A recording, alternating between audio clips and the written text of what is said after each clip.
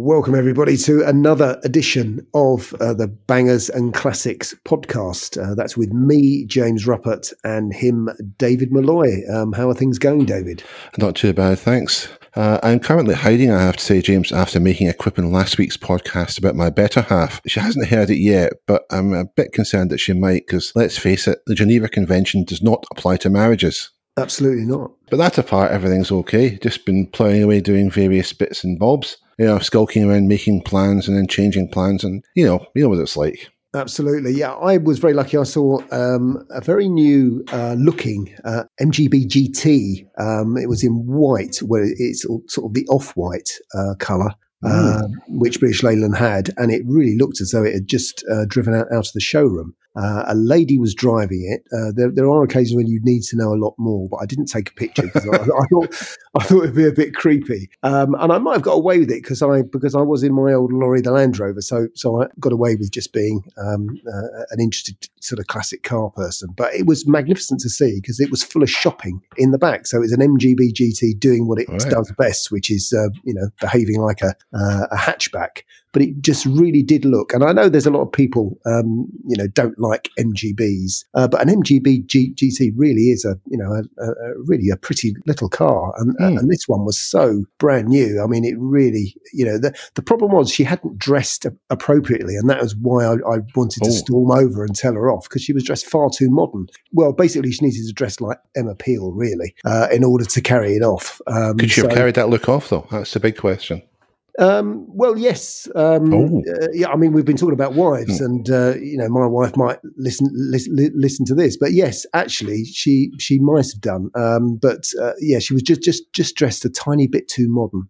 But yeah, it was full of Waitrose shopping. It looked as though it just driven out of a Man Egerton showroom. And it's one of those things that it's very true that a classic, a really nice classic, sort of raises, it sort of cheers you up. It, you really do, get a lovely push to the day when you see something like that. It's so joyful. So that was a good bit for me anyway, seeing an MGB GT. Well, you see, you should have bought that Chrysler PT Cruiser like I suggested. Get your guitar in the back, drive it along, pull up, give me all your loving blasting, and you never know, your luck might have been in. That's not that. Well, that wouldn't be a message that I could possibly endorse. It's okay, it's getting deleted anyway. I hope so. Yeah, well, perhaps. Yes.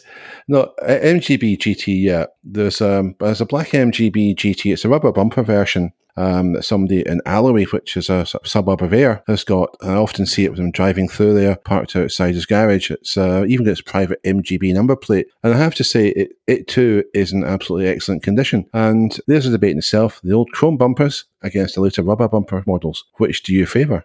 Yeah, that used to be quite a big thing. It was. Yeah, people used to sort of agonise over that and be very offended by it and tell you the ride height was dreadful and all sorts of things like that. It's sort of each to their own, really, in that they had to have those in order to be exported to the United States so that you could hit someone at 5 miles an hour and walk away, which is daft. And but actually, it was probably the only sort of significant update, wasn't it, that the MGB ever got in basically its whole career. Did not go from a 3-bearing engine to a 5-bearing engine. Yeah, they did do that, but they did do that, and there was the MGC and there was the V8 and stuff like that. But it's all variations on a theme, so it was the only restyle that it effectively got. And in a way, it was sort of saying, leave well alone, really. But it was something that BL had to do in order to export rather than redesign it, which is maybe something that they should have done, but who knows? I actually have to say, this is going to be controversial to some people. I prefer the later ones with the rubber bumpers, probably because I'm a child of the 70s rather than the 60s. No, that's right. That looks more familiar to me.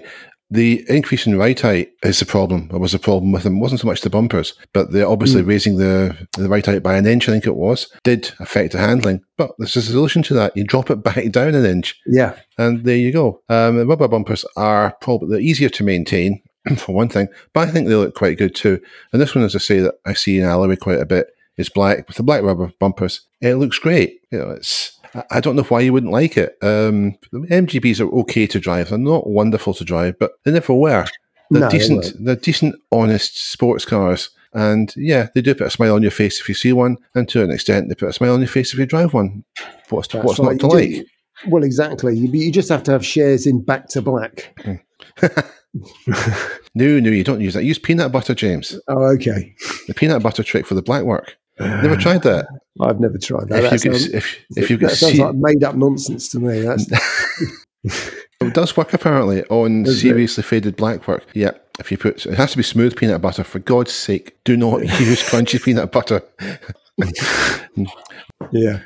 Yes. So, shall we move on? Yeah. And well, what do we want to talk about first? Ooh, how about US cars? I remember, James, the days, and you still see it watching old US films, when the average American family car probably weighed about as much as an aircraft carrier, and the hood, or the bonnet as we call it, sat in a different postcode from the boot, or as Americans call it, a trunk. I kind of miss those days. I don't know about you. I kind of miss those cars to a degree. Well, I miss them because those were American cars, whereas today there really aren't those sorts of American cars at all. They've all completely died off, and people just drive very big Kias, or they drive Audis, or they drive Mercedes. I mean, they just drive what we drive, really, but they're just US spec. Whereas, in the old days, I mean, those cars were just magnificent when it just came to design detail. They were just, absolutely wonderful to actually look at. And for us, on this side of the pond, it really was like looking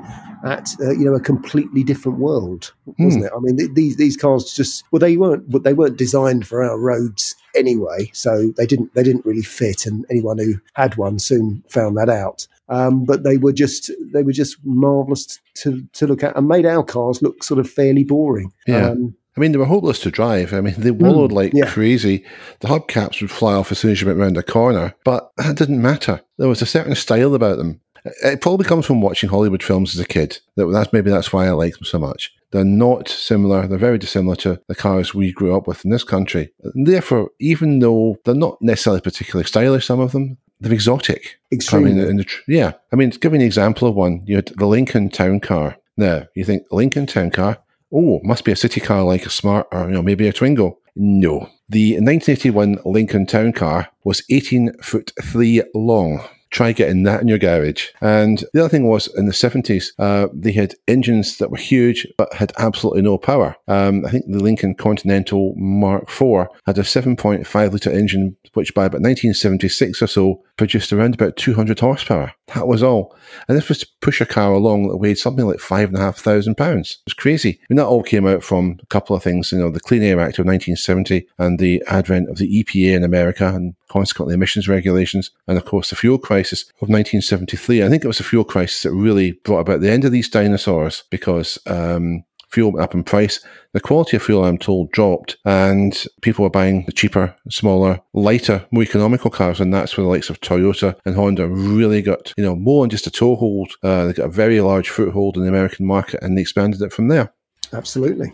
I mean, there was also quite a weird phenomenon of the diesels, in that they did fit diesel engines actually to some of those 1970s cars, and they were sort of even worse, really, like V8 diesels that I think were even more underpowered and slower and worser than the petrol one with all the smog equipment. Indeed. On them. So it is the slow death of the car. But we know the peak time was really the 60s and the 70s, early 70s.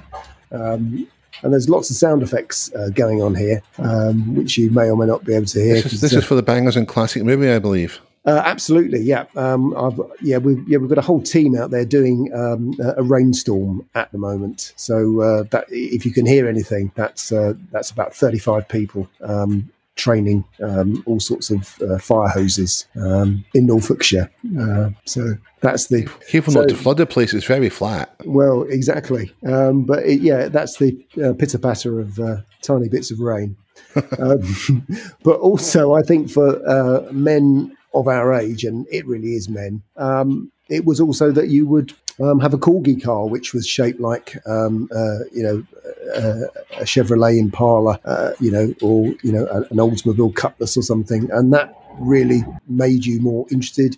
And also, the Observer's books of cars as well. And you would look at those and go, wow. if I was in America, I could buy one of those, but I can't, so I won't. I've got one that's sitting about 4 feet away from me, the 1976 one with the Esprit on the cover. Yeah, well, there you go. They were fantastic books when you were a kid. Yeah, they were. And they still would be if they made them. I don't think they do anymore. No, they don't. More it's a pity because we've become, I think, familiarity does breed contempt in some respects, or perhaps it breeds apathy, I think is more accurate. And publications like that, that contained lots of nuggets of information. That's right. In one place were great, but of course you've got the internet nowadays and yada, yada, yada. Why bother buying a book? Well, I'll give you a lot of reasons why buying a book's better, but we'll not get into that. It's another story for another day, really.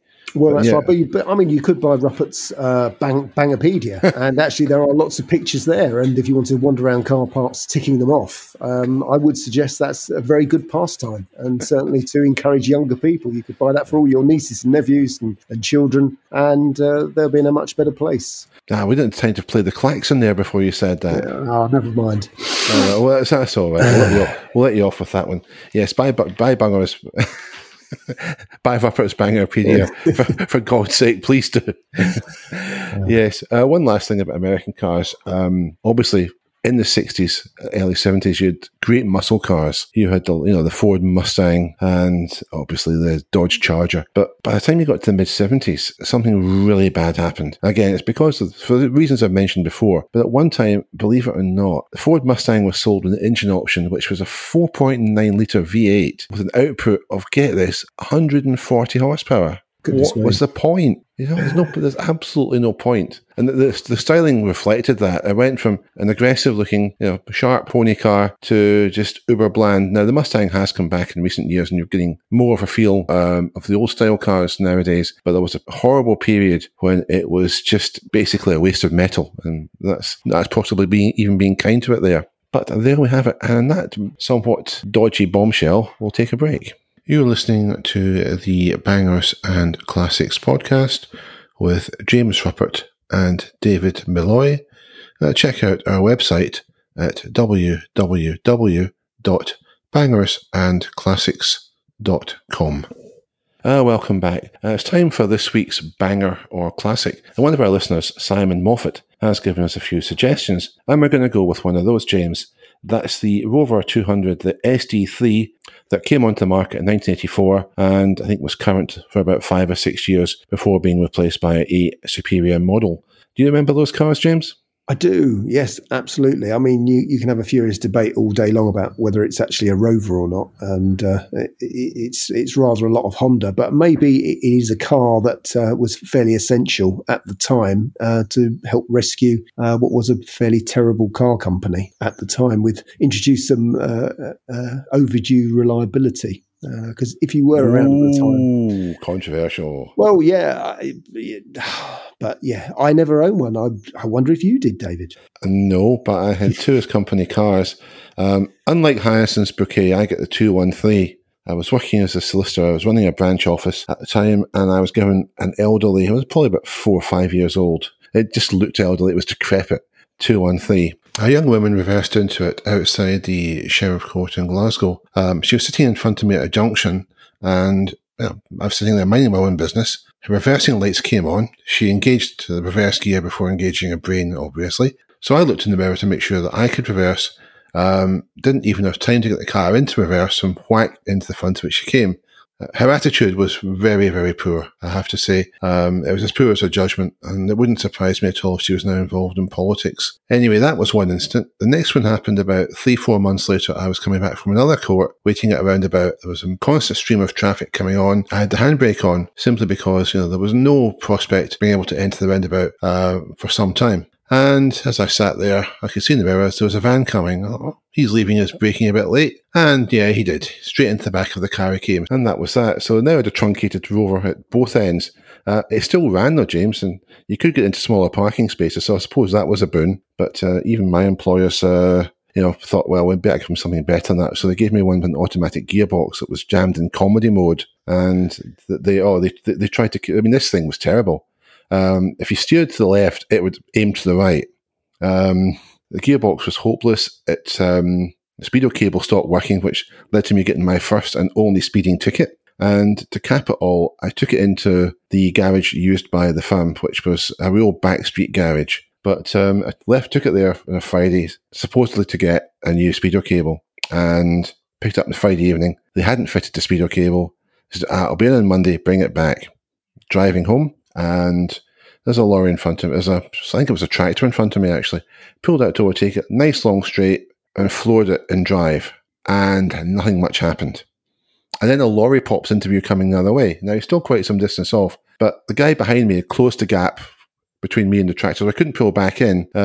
So I had a hell of a time getting past this without crashing into the oncoming lorry, which was getting very large in my windscreen. And suffice to say that when I got home, I had to have several whiskies to steady my hands just enough to open the bottle of tranquilizers. That's how bad it was. Went back into the garage on the Monday, and I said, what the heck happened to this car? I put it into, into kickdown. Nothing happened. Oh, we forgot to tell you, mate. We took the kickdown cable out. So, yeah, there's another episode, but one of them I locked myself out of one on a freezing cold morning going to court one day in the middle of nowhere. But I tell that story on the website somewhere. Suffice it to say, it is actually quite humorous. And what I've written there is the absolute unvarnished truth. It did happen that way. So, yeah, dreadful cars from my point of view. Definitely a banger. Oh, well, what you've just described there, David, I would have thought is just some pretty terrible time in your personal history rather than the car actually being a bad car. I'll give you another example. I get broken into a couple of times as well, but I mean, they wouldn't even take the radio cassette out of it. They nicked some of my cassettes, left the radio cassette because it was so garbage. And then there was a night they actually pushed it out of the way and stole my own car, a Renault 1916 Valve. They didn't want the Rover, it was garbage. So they broke into the house, nicked the keys for both, moved one of them out of the way, and stole the good one. So yeah, absolute garbage. Sorry, James, it's a banger. Oh, okay. Brings back some bad memories. Yeah, it does, doesn't it? Goodness me. That was a very dark turning we took there. I got the Renault back, by the way. That's good. They made it about 15 miles and ran out of fuel. The police were very helpful. Not. No. Okay. Well, I'd like to say it's a classic because you just don't see them anymore. It's an extremely rare spot. It is one of those disappeared cars, but you would argue, probably along with the Morris Marina and Ital, that it's rightly disappeared. So no, I don't mind the Marina compared to the Rover 200. It's a gold-plated classic. Yeah. My experience of things was just so horrendous. The magnet for trouble. The number of parking tickets I got in that car as well. No other car that ever got parking tickets. That one just attracted them. It was like moss to a flame, really. It was terrible. I didn't have to pay for them, fortunately, but that's not the point. Okay, it's a banger then. No, James thinks it's a classic. It's okay. It's nice to disagree sometimes, James. Right, so we're calling it a split decision, this one. Yeah, but you can go for banger because, I'm basically in tears here, so of laughter. So call it a banger. I don't know. Watch the fan mail coming from the Over 200 Owner Society now. Sorry, guys. I don't wish any harm on you or indeed your cars. I just don't like them very much at all. That's about as fair as I can be. Keep them away from me and we'll be fine. Anyway, right, and now with that out of the way, talking about things that didn't work, like such as the Rover 200s I had, what about technology that we once had that went nowhere? I'm thinking of things like the Amphicar, amphibious cars. Remember those, James? That was a thing, wasn't it, for a while? And a short time, in the 60s. That's right, and very occasionally you could see somebody driving around in those. Didn't Mr. Dutton make a car that crossed the channel? I think my friend Colin Goodwin. I don't know. An Amphicar definitely crossed the channel. Yeah, an Amphicar did. And I think Colin Goodwin did a few years ago now, and that was in a Dutton sort of version of an Amphicar. But now, what was the name of that car again? Oh, I have no idea. I can't remember. But I know what you mean. But yeah, I mean, it is a shame really because then you don't have to go and buy a boat. You can just have a car that is a boat, and there's something very attractive like that. And just think if it was a plane as well, because those have never taken off, have they? No, well, yeah. although there's a lot going on at the moment, there is actually a company, and because I did I did a story about it about 2 years ago. They keep bothering me, and they keep sort of saying, it's coming soon. We're coming to Europe. They're obviously based in Silicon Valley. It's not real, though, is it? And it's no, and I'm trying to think of what the name of the company is, but they're convinced that they actually will have a car that will take off and land. And obviously, I think they're mad. But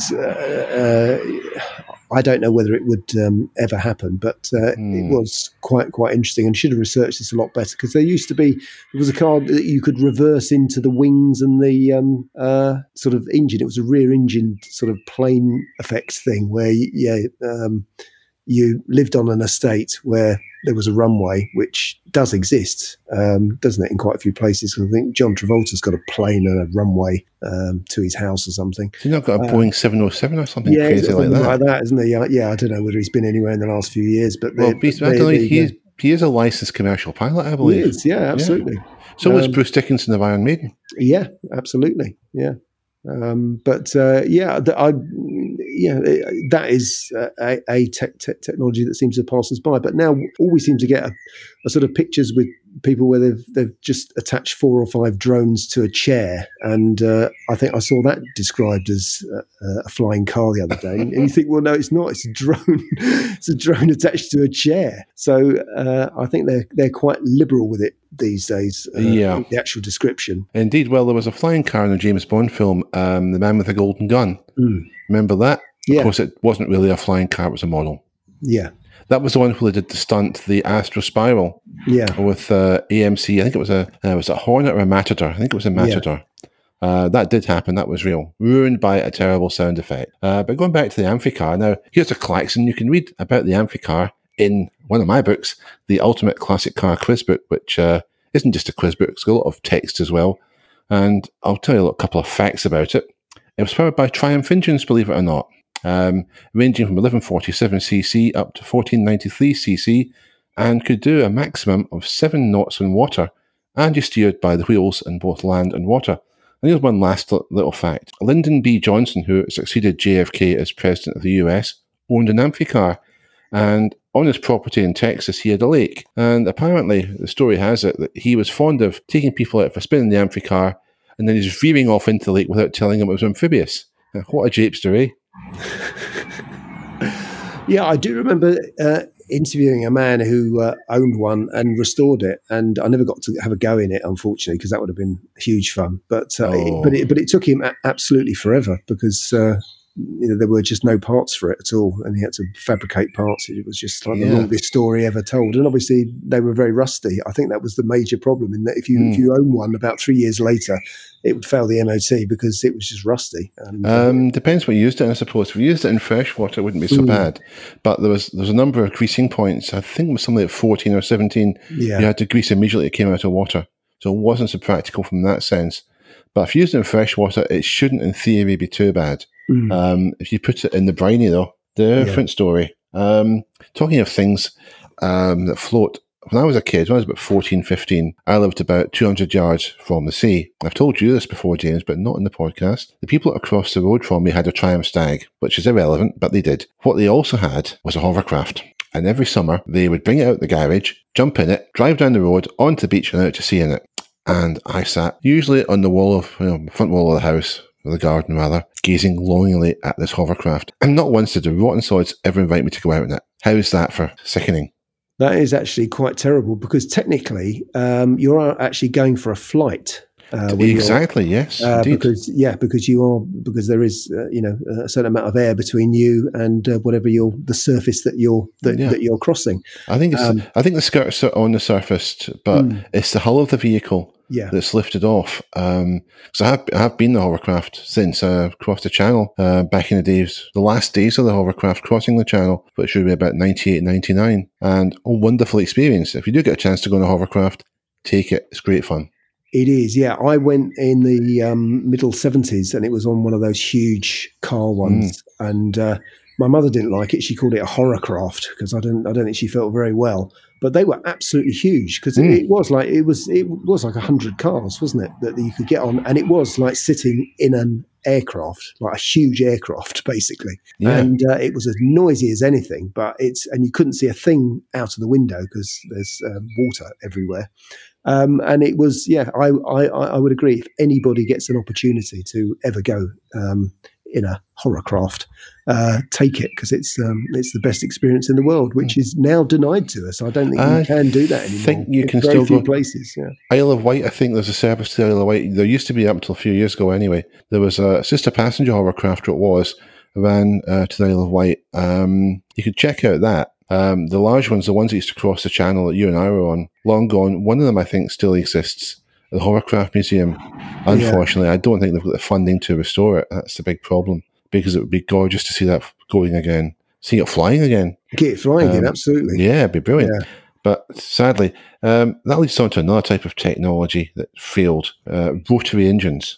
Now, this was, again, it goes back to American cars and GM and the fuel crisis. That General Motors was, of all the American firms, was the one that was most interested in having a rotary engine.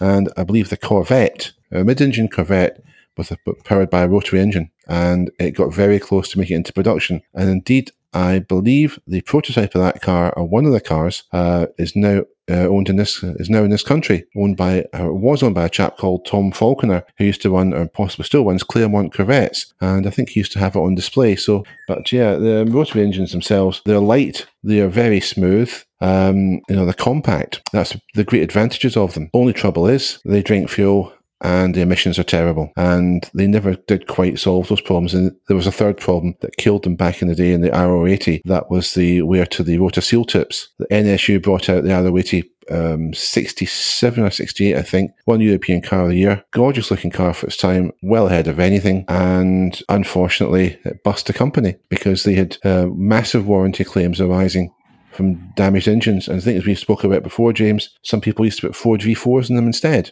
That was the big thing. In that, if you're as old as me and you bought car magazines back in the day, it was just full of those. It was just full of them. How to get rid of a Row 80 engine and put in a fantastically sophisticated Ford V4, which the only thing going for it is that it was tiny enough to fit. Yeah. But that was a really big thing back in the day. Huge amount of it's probably in Hot Car magazine that we talked about last week. Probably, in Hot Car they told you how to do it in a weekend. With your Afghan coat on. Absolutely. Yeah, that's it. And your beard and sandals and calling everybody man.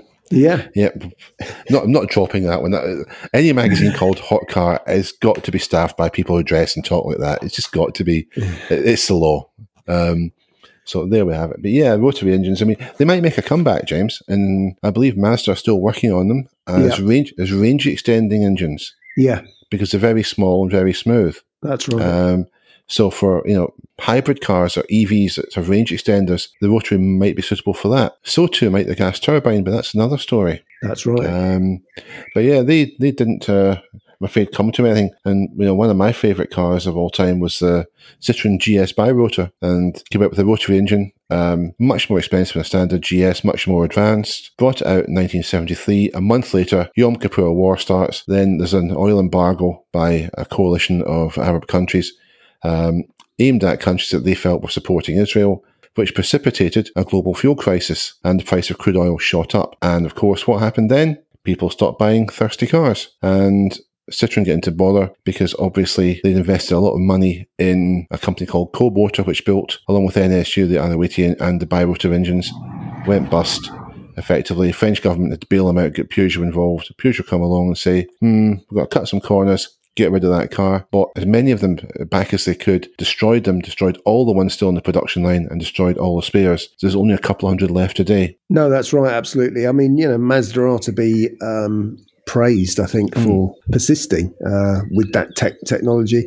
And I think it's one of those things is that it's the trickle-down ownership, is that why you see RX-8s that you wouldn't touch with a barge pole is because they've gone down a few owners who really don't know how to look after cars or have them serviced properly. So they end up as undesirables, which is a shame, because something like the RX-8 is a fabulous looking car. But it's amazing to look at the Mazda range from the late 60s and the amount of engines that they put in. They put it in very straightforward cars, in family, saloons. I can't remember what Cosmos was the first one. Yeah, that's right. But you could basically buy a family car which had a rotary engine in it, and because it was made by them, and it was a Mazda engine, it worked. Yeah. Well, the Citroen CX was going to have originally a triple rotor engine. Yeah. The engine was developed, it was tested, and of course, then things went pear-shaped and the project was scrapped. But Mazda did benefit from a lot of the problems experienced by Co-Motor, which obviously was NSU and Citroen, and they learned from that. And they, as you say, they did great work. They even actually won Le Mans with a rotary-powered car. I think it was 1991, if memory serves me right. So they did as much. I think they took it as far as they could in this road application. Emissions and fuel economy were always going to be the big problems, and they never could quite solve those. And there's no discredit to Mazda that they didn't. I mean, they did some fantastic work, but unfortunately, as a main power unit, the rotary engine is just not going to happen. No, that's right. Actually, there was even a helicopter, a rotary engine powered helicopter. I think it was a Co-Motor engine again. There was Citroen and NSU came up with that. I can't remember the details of it now, but it did fly. It did exist some time ago. It's maybe something worth checking out, because it's quite, again, that's an interesting concept. Again, technological blind alley, but blind alleys are sometimes the most interesting ones. I think we'll call that a day for this episode. Just like to say thank you very much for listening, and goodbye from me. And yes, it's a goodbye from me, and cheer everybody. See you next time. Indeed. Goodbye.